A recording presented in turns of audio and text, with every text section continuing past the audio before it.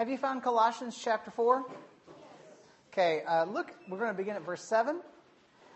Let's hear the word of God for us this morning. Colossians chapter 4, verse 7. This is God's word for us today. Tychicus will tell you all about my activities. He's a beloved brother and faithful minister and fellow servant in the Lord. I've sent him to you for this very purpose, that you may know how we are, and that he may encourage your hearts. And with him Onesimus, our faithful and beloved brother, who is one of you. They will tell you of everything that is taking place here. Aristarchus, my fellow prisoner, greets you, and Mark, the cousin of Barnabas, concerning whom you have received instructions. If he comes to you, welcome him.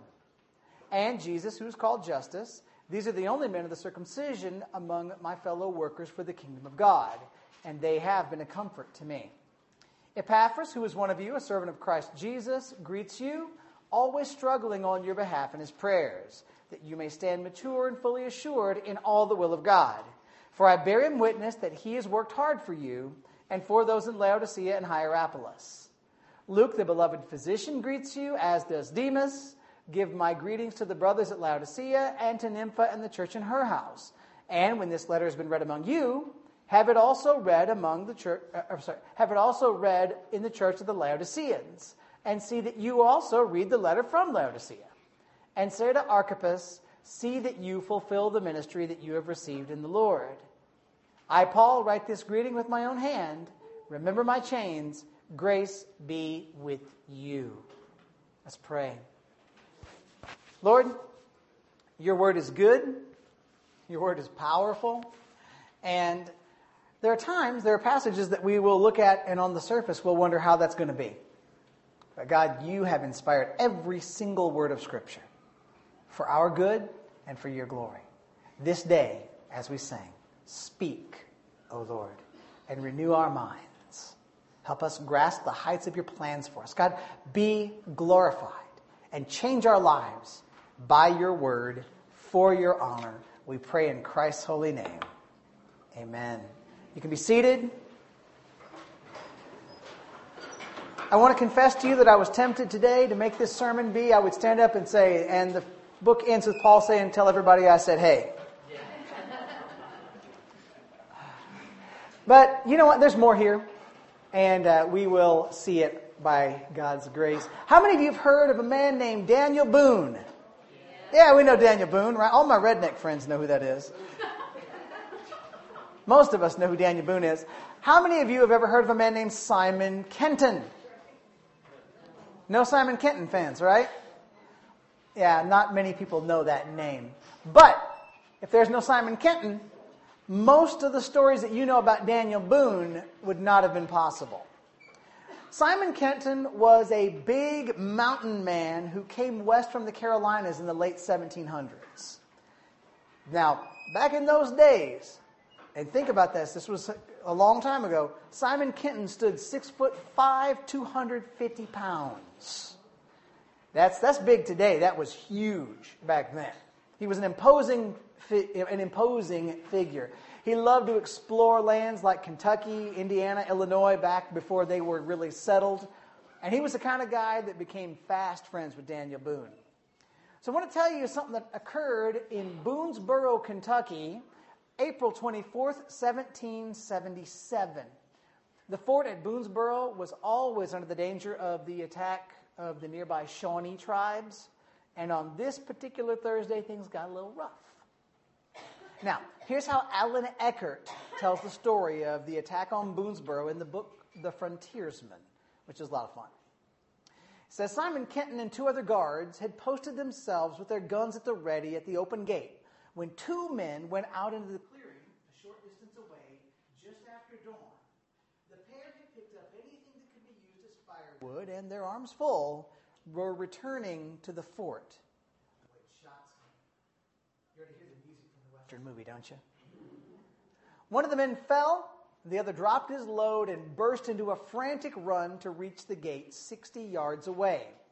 The man on the ground got to his hands and knees and began to crawl toward the fort, but 6 Indians rushed out of the woods and overtook him. Eckert goes on to describe the events that followed. To summarize, Simon Kenton and the other guard charged out to drive off that group of 6 Indians who had killed their companion. Boone and other men from the fort quickly followed, and everyone in the fort assumed this was a little group of Indians bent on mischief. They did not in any way count on the 100 or so Shawnee hidden in the trees around the clearing. This was an ambush. When the Indian ambush was revealed, Daniel Boone called his men to retreat back to the fort. Simon Kenton fought heroically, attempting to get himself and his guards back inside. As he fought his way back to the fort, Kenton saw an Indian take aim and fire a shot that struck Daniel Boone in the leg, breaking it and rendering Boone unable to walk back to the fort. Kenton shot that Indian and rushed to his friend's aid. Here, I'm quoting Alan Eckert. Boone raised himself on his hands and swiveled around, shaking his head imperatively as Simon ran toward him. "Can't get up," gasping. "Go on, don't stop. Get to the fort." Simon didn't answer. Pausing only for an instant, he dropped his gun and scooped Daniel Boone into his arms as if the man was a baby. Then set off running just about as fast as he had been running before. 2 Indians rushed side by side to cut him off. And instead of veering from them, he continued in his course. Both braves had tomahawks in their hands and triumph in their eyes. When only 10 feet separated them, Simon dived, thrusting Boone's body away from him as one might shove away a log being carried. Boone sailed through the air and crashed solidly into the pair, stunning one and knocking both to the ground. Eckert then reports that Kenton was able to subdue the Indians who had blocked his path and at whom he had thrown his friend. Simon then picked up the now unconscious Boone and raced with him back inside the fort. Without the support of Simon Kenton, Daniel Boone would not have survived the attack and siege at Boonesboro. Boone was a legend, but even a legend could not have made it without the support of a friend who would be willing to risk his life for Boone. And yes, a friend also willing to throw him at a couple of Indians when the need arose. I love that story. Look, among the ways that God describes the church, God says the church is a body. God says the church is a family.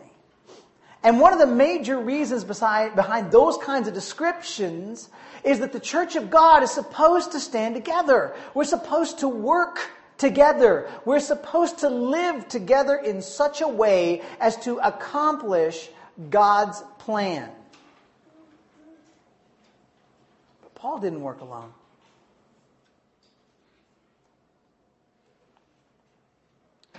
Paul wrote the book of Colossians.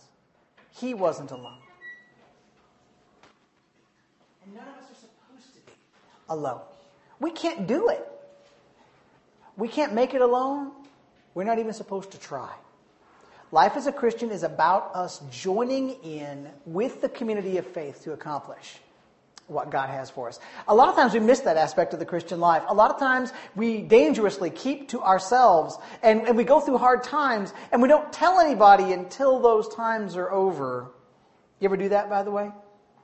You ever be facing something that hurt? You ever be facing something that frightens you? And instead of you calling your Christian friends and letting them know, hey, here's what I'm facing, you ever keep it to yourself because you don't want to bother anybody? Don't be like that. Sometimes we know that people are hurting and we barely let them know that we care. We're all guilty from time to time. But if we're going to live like the church, we've got to live as a people who stand together and who support each other in a godly way. And one way we know we're supposed to do that, and one way we know that we need each other, is the example that we see in the life of the Apostle Paul. Like I said, he was a powerful servant of God. He wrote 13 of our New Testament books, including Colossians, but he never tried to live alone. He always had a supporting cast. And here, as we see the book of Colossians come to a close, we get a chance to read the credits, and the supporting cast, if you will, takes a bow. And so as we watch these people that Paul sort of trots across the stage at the end, we're going to see some important things for you and me to grasp about how we're called to be supported and how we are to offer support to each other. Now, note takers, there will be 6 quick points here. Make room. They're all about support. They're all about Christian support. So point number 1 this morning, support one another through encouraging communication. This is the first thing to learn today. Look at verses 7 through 9. Tychicus will tell you all about my activity. He's a beloved brother and faithful minister and fellow servant in the Lord. I've sent him to you for this very purpose, that you may know how we are, and that he may encourage your hearts, and with him Onesimus, our faithful and beloved brother, who is one of you. They will tell you of everything that has taken place here. So the first 2 members of Paul's supporting cast that we meet are Tychicus and Onesimus. Now, Tychicus, he joined Paul during his 3rd missionary journey. He traveled with Paul for several years. He was with Paul even through his Roman imprisonment. And guys, you may not know that name, you may not recognize that name, but this was an important guy. When Paul wanted somebody to take Timothy's place as a pastor, he immediately thought of Tychicus. When Paul wanted Titus to come to him, he sent Tychicus to fill in for him. So this guy, this Tychicus, he was a giant in church days. Yet, and this is significant, all we ever see him do is be a supporter. Now, how about Onesimus? Does that name sound familiar to you? A couple of you it's going to sound familiar to. Onesimus is a runaway slave whose life we read about in the book of Philemon. According to that book, Onesimus met Paul while Paul was in prison, and he came to Christ under Paul's ministry. Now, most conservative scholars believe that Philemon and Colossians were written at the same time. And since also with that, most scholars believe that the Colossian church actually met in Philemon's home, it's very possible that with this book, with this letter, Onesimus is actually returning to his former master for the very first time. But he's coming back willingly.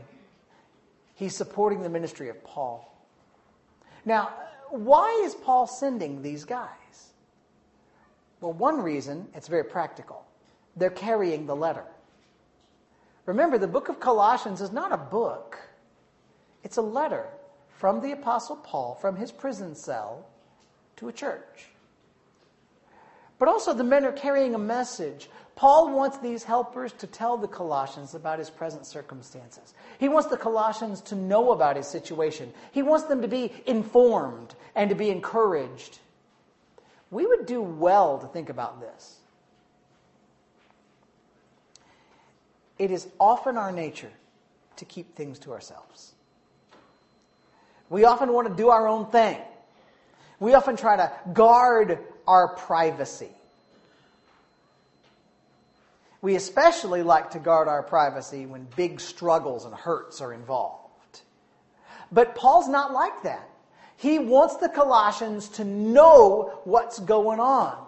He wants them to know what's occurred. He wants them to know how to pray. So let's learn something. Let's learn how to support each other through communication. Like Paul, be willing to share your life with others. Like Paul, let other people know what God's doing in you and through you. Don't try to guard your privacy. Instead, be as open as you can be with your own personal situation in the church, because that encourages support in prayer. It encourages rejoicing when God answers those prayers. It's a godly way to live as part of the body of Christ. But also, listen when others try to tell you what God's doing in their lives. Read those prayer letters from missionaries you know. Support them, pray for them, communicate with them. That's part of Christian support in the church. Now, second point. Support others, not just with communication. Support others and allow others to support you in ministry. So support each other as you do ministry is the idea. Look at 10 and 11. Aristarchus, my fellow prisoner, greets you, and Mark, the cousin of Barnabas, concerning whom you have received instructions. If he comes to you, welcome him, and Jesus, who's called Justus. These are the only men of the circumcision among my fellow workers for the kingdom of God, and they have been a comfort to me. So here we go. We got 3 more guys crossing the stage. Aristarchus, Mark, and Jesus, Justus. Now, this guy, Jesus called Justus, we know nothing about him except that his name's here. Aristarchus is another traveling companion of Paul's. His name shows up several times in Acts, but pretty much just that he's there. But then there's Mark, also called John Mark from time to time. He's the name you know. If I mention to you Mark, what do you think of? Maybe a book called Mark, right? Mark wrote the 2nd gospel in our New Testaments. By the way, it's the 1st gospel that was written. So Mark was a pretty important dude. Also remember, Mark, well, he was kind of the center of a little argument that Paul and Barnabas had. Here's what you need to know. Clearly, Paul has gotten over it. Whatever feelings he had about Mark early on, Paul's better. Now, all 3 of these men, according to Paul, are of the circumcision. This means that they were part of, maybe they were formerly practicing Jews. It could mean that they actually used to belong to a religious group that gave Paul difficulty from time to time, because it was always the circumcision group that opposed Paul the most. But whatever the past of these men, Paul is now ministering with them. Do you think there might be a lesson for us there? Have you ever had somebody hurt your feelings and you've decided the best thing to do would be to banish them for life?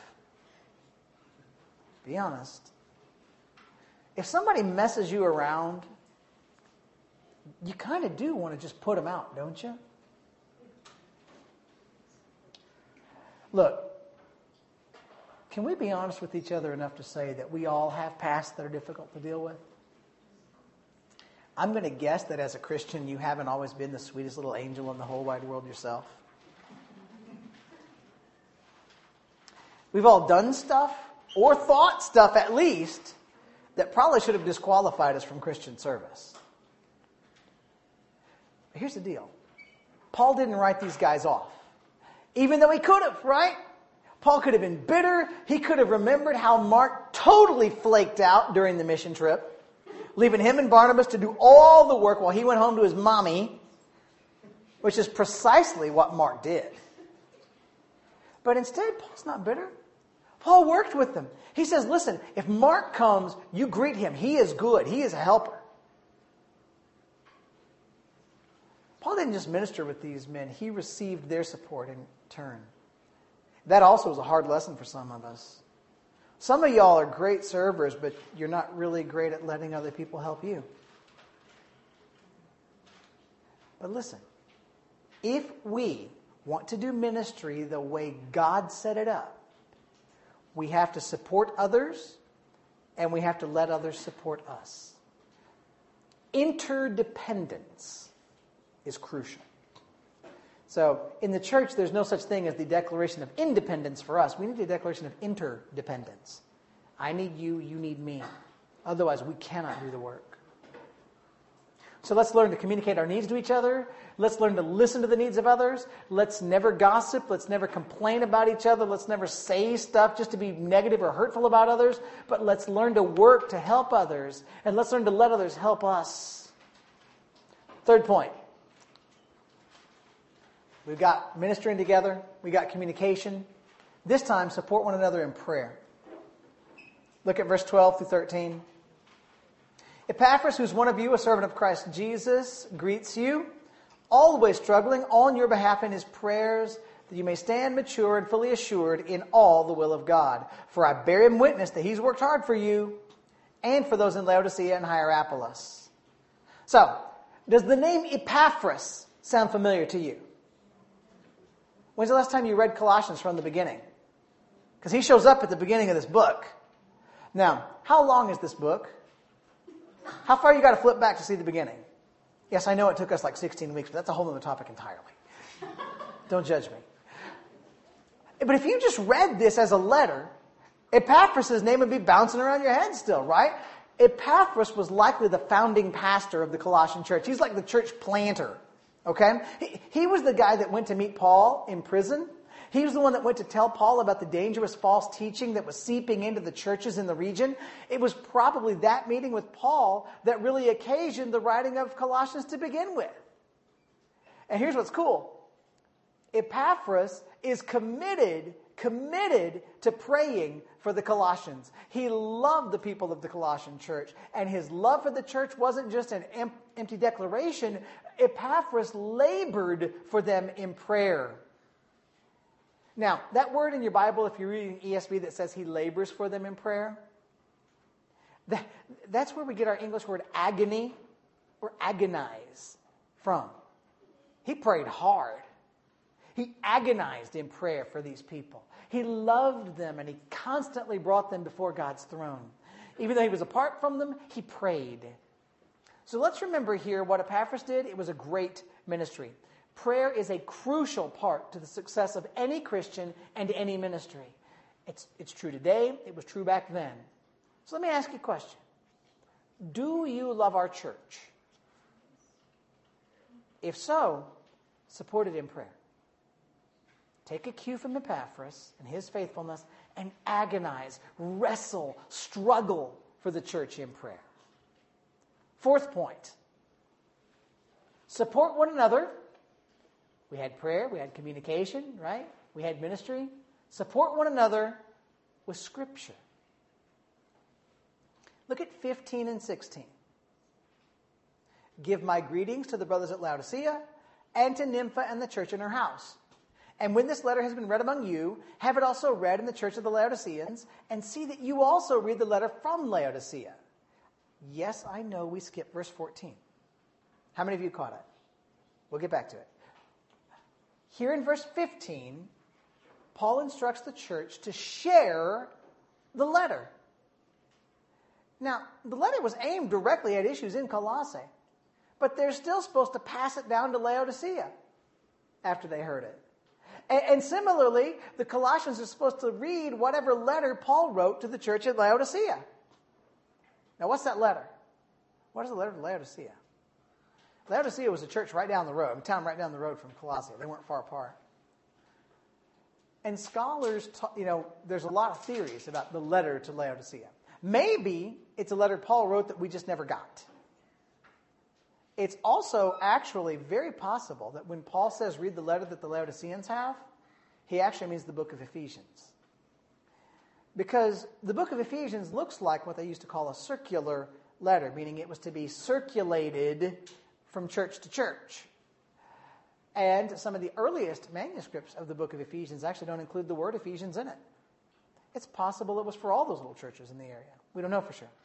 It doesn't really matter. Whether Paul's saying, read the book of Ephesians or read this other letter that we didn't get in our Bibles, the point is, Paul wants to make sure that both churches, Laodicea and Colossae, see the letters that Paul has written. Why? Why does he want to pass those letters around? Because Paul knew that Paul was an apostle. Paul knew that he was writing inspired words given through an apostle by God to the people. He knew he was writing with divinely given authority and divinely given inspiration. Paul wanted to draw the churches toward those writings as much as he could. He wanted them to have the authoritative, written down Word of God. Because Paul knew that the Word of God is absolutely essential for the healthy life of any church. Paul knew they needed Scripture. And that's why he said, pass these around. Now, what about us? Do we need the written down Word of God as much as the people in Colossae and Laodicea did? I think we do.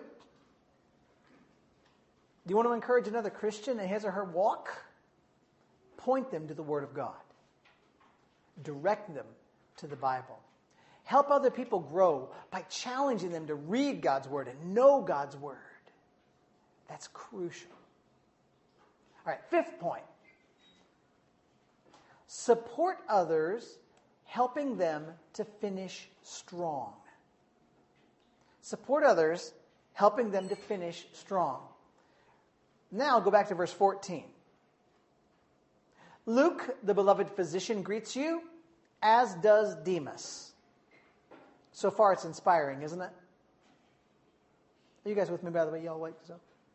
Okay. You're quiet today. Stop that. All right, so Luke, there's another name we know, right? He wrote 2 books of the New Testament, the book of Luke and the book of Acts. Luke was a physician, which, by the way, probably made him a really useful traveling companion of Paul's. I mean, Paul gets shipwrecked, people throw rocks at him, he gets beat up all the time, he got sick on his first missionary journey. He needed a doctor. Luke was also a really, really good historian. Anyone who's ever analyzed Luke's writing say he was a first-rate, first-class historian. He faithfully reported what he went through, what he did. But Luke also did his homework. He researched things that he didn't see himself, right? I mean, if you look at Luke's stories in the gospel according to Luke, he's done interviews. He hunted people down. He talked to folks. He asked them what they went through. Otherwise, there's no possible way for Luke to have known what Mary was thinking after Jesus was born, but he did. Then there's this other guy, Demas. Don't name your kids after this guy. His name occurs 3 times in the New Testament. And every time it's with Luke. So clearly Demas hung out with Luke. But here's what we know right here. Right here in Colossians, Demas is a helper. He's a faithful helper. Paul must have considered Demas to be really useful because he mentions him in this text to the church. Demas says hi. But you guys know the Demas story enough, don't you? It's only a few years later, probably 4 years, give or take, after Paul wrote this letter. He's in prison again, and he's not going to get out the next time he's in prison. And Paul writes this. I'm going to read to you 2 Timothy 4, 9 through 10. Paul says to Timothy, "Do your best to come to me soon. For Demas, in love with this present world, has deserted me and gone to Thessalonica." Demas deserted Paul. He started off well, but he doesn't finish well. Here in Colossians, Demas is still being faithful, but it won't stick for the next 5 years. Now, look down at verse 17. "And say to Archippus, see that you fulfill the ministry that you received in the Lord." Paul sends an encouragement to a man named Archippus. Again, he's one of the 3 leaders of the Colossian church. He's one of the 3 people mentioned in the letter to Philemon. He has a ministry to accomplish. He has a job to do. And Paul says to Archippus, you keep doing it. You push through the discouragement. You finish strong. Many times Christians start off strong and excited.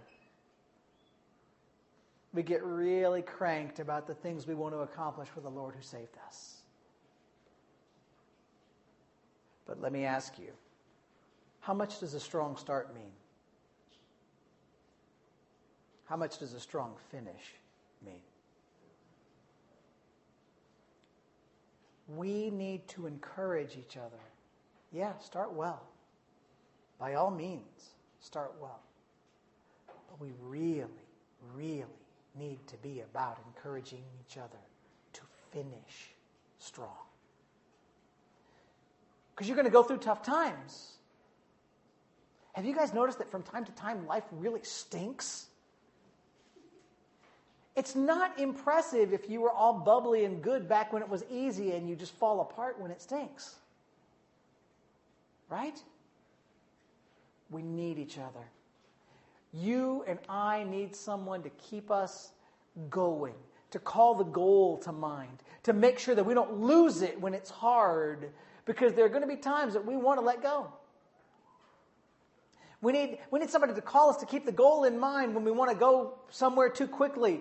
We need to remember this is a long-distance race. A big flare of excitement at the beginning doesn't mean anything.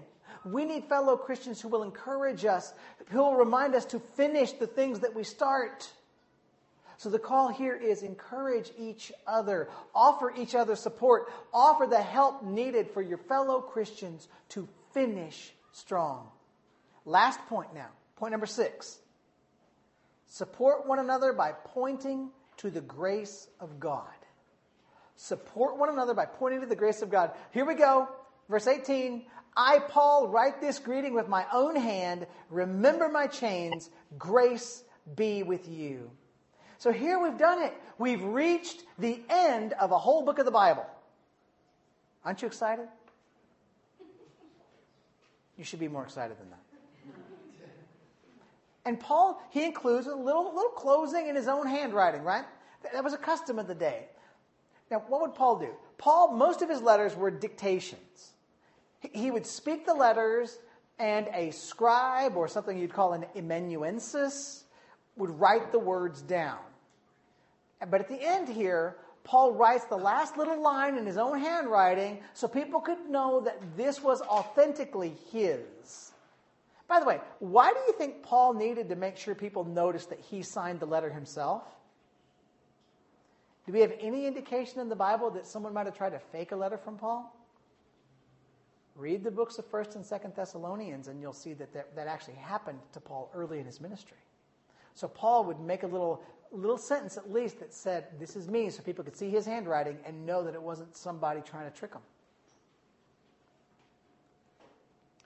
Paul asks the Colossians, remember my chains. Paul was in prison. Paul was being persecuted for sharing the gospel. Paul wants the people to know what he's going through. He wants them to pray for him. He wants them to be encouraged by the sacrifice that he is making on their behalf. And then Paul wraps up with the last closing of grace. Because grace is what this book's all been about. Think about this book, right? We saw at the beginning of the book that salvation is not by works.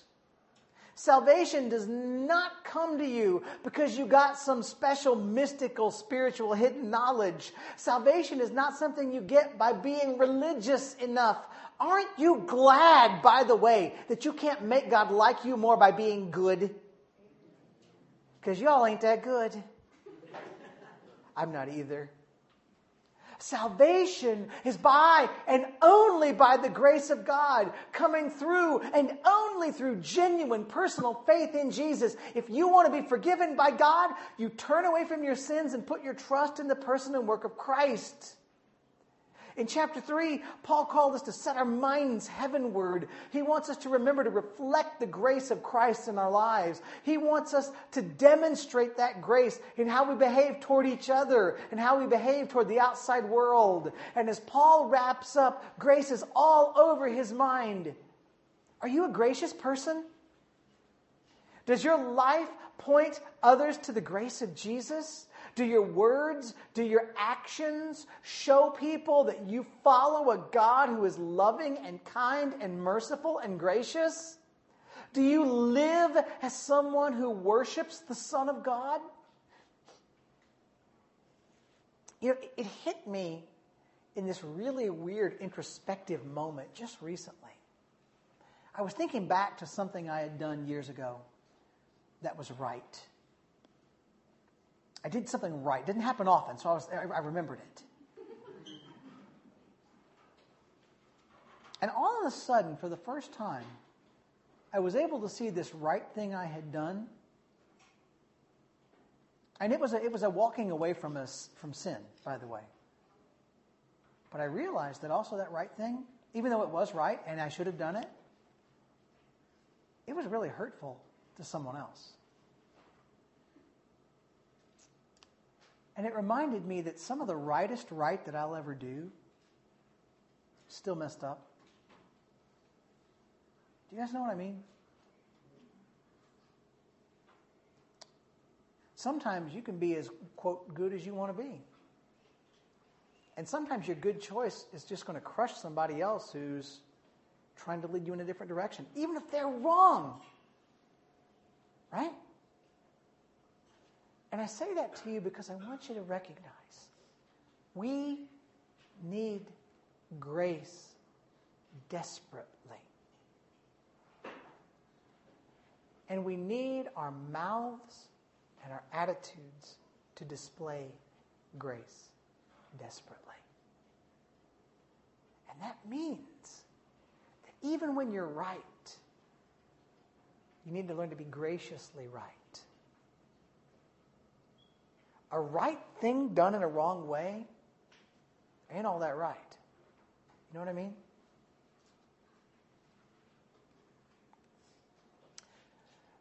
One way to encourage others in the body, one way to help each other along, is to keep pointing each other to the grace of God.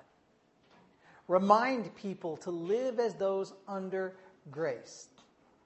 Remind people of God's grace when they're struggling. Remind them of God's grace when they're discouraged. Let God's grace call you to fulfill the ministry to which you're called. Look, I know. The closing portion of a letter like Colossians may not be the most exciting text. Many of you have not tried to memorize this passage. Again, summarized, Paul said, hey. But we need to support each other. And this is evidence of it. We need friends who will come and pick us up when we're down. Just like Simon Kenton ran out and picked up Daniel Boone. You might even need a friend who would throw you at an enemy, if that's what it takes to help you get where you got to go. Look, support each other through encouraging communication. Support others and allow others to support you in ministry. Support one another in prayer. Support one another with Scripture. Support others and help them to finish strong. Support one another by pointing to the grace of God. This whole book, what's it about? It's about Jesus.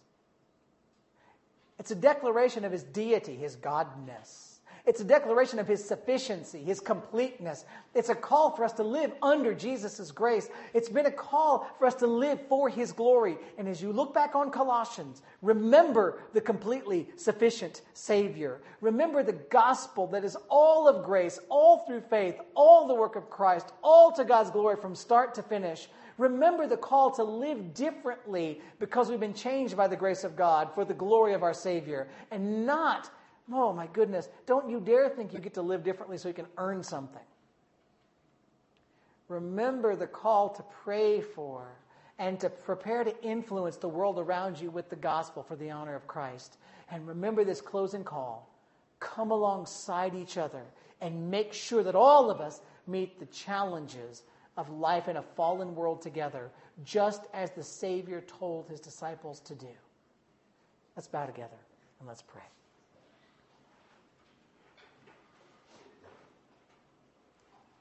Lord, there's so much we could say. There's so much more that we need to get right. And what I would ask you, Lord, is just help us get it right. Help us love each other well. Help us support each other well.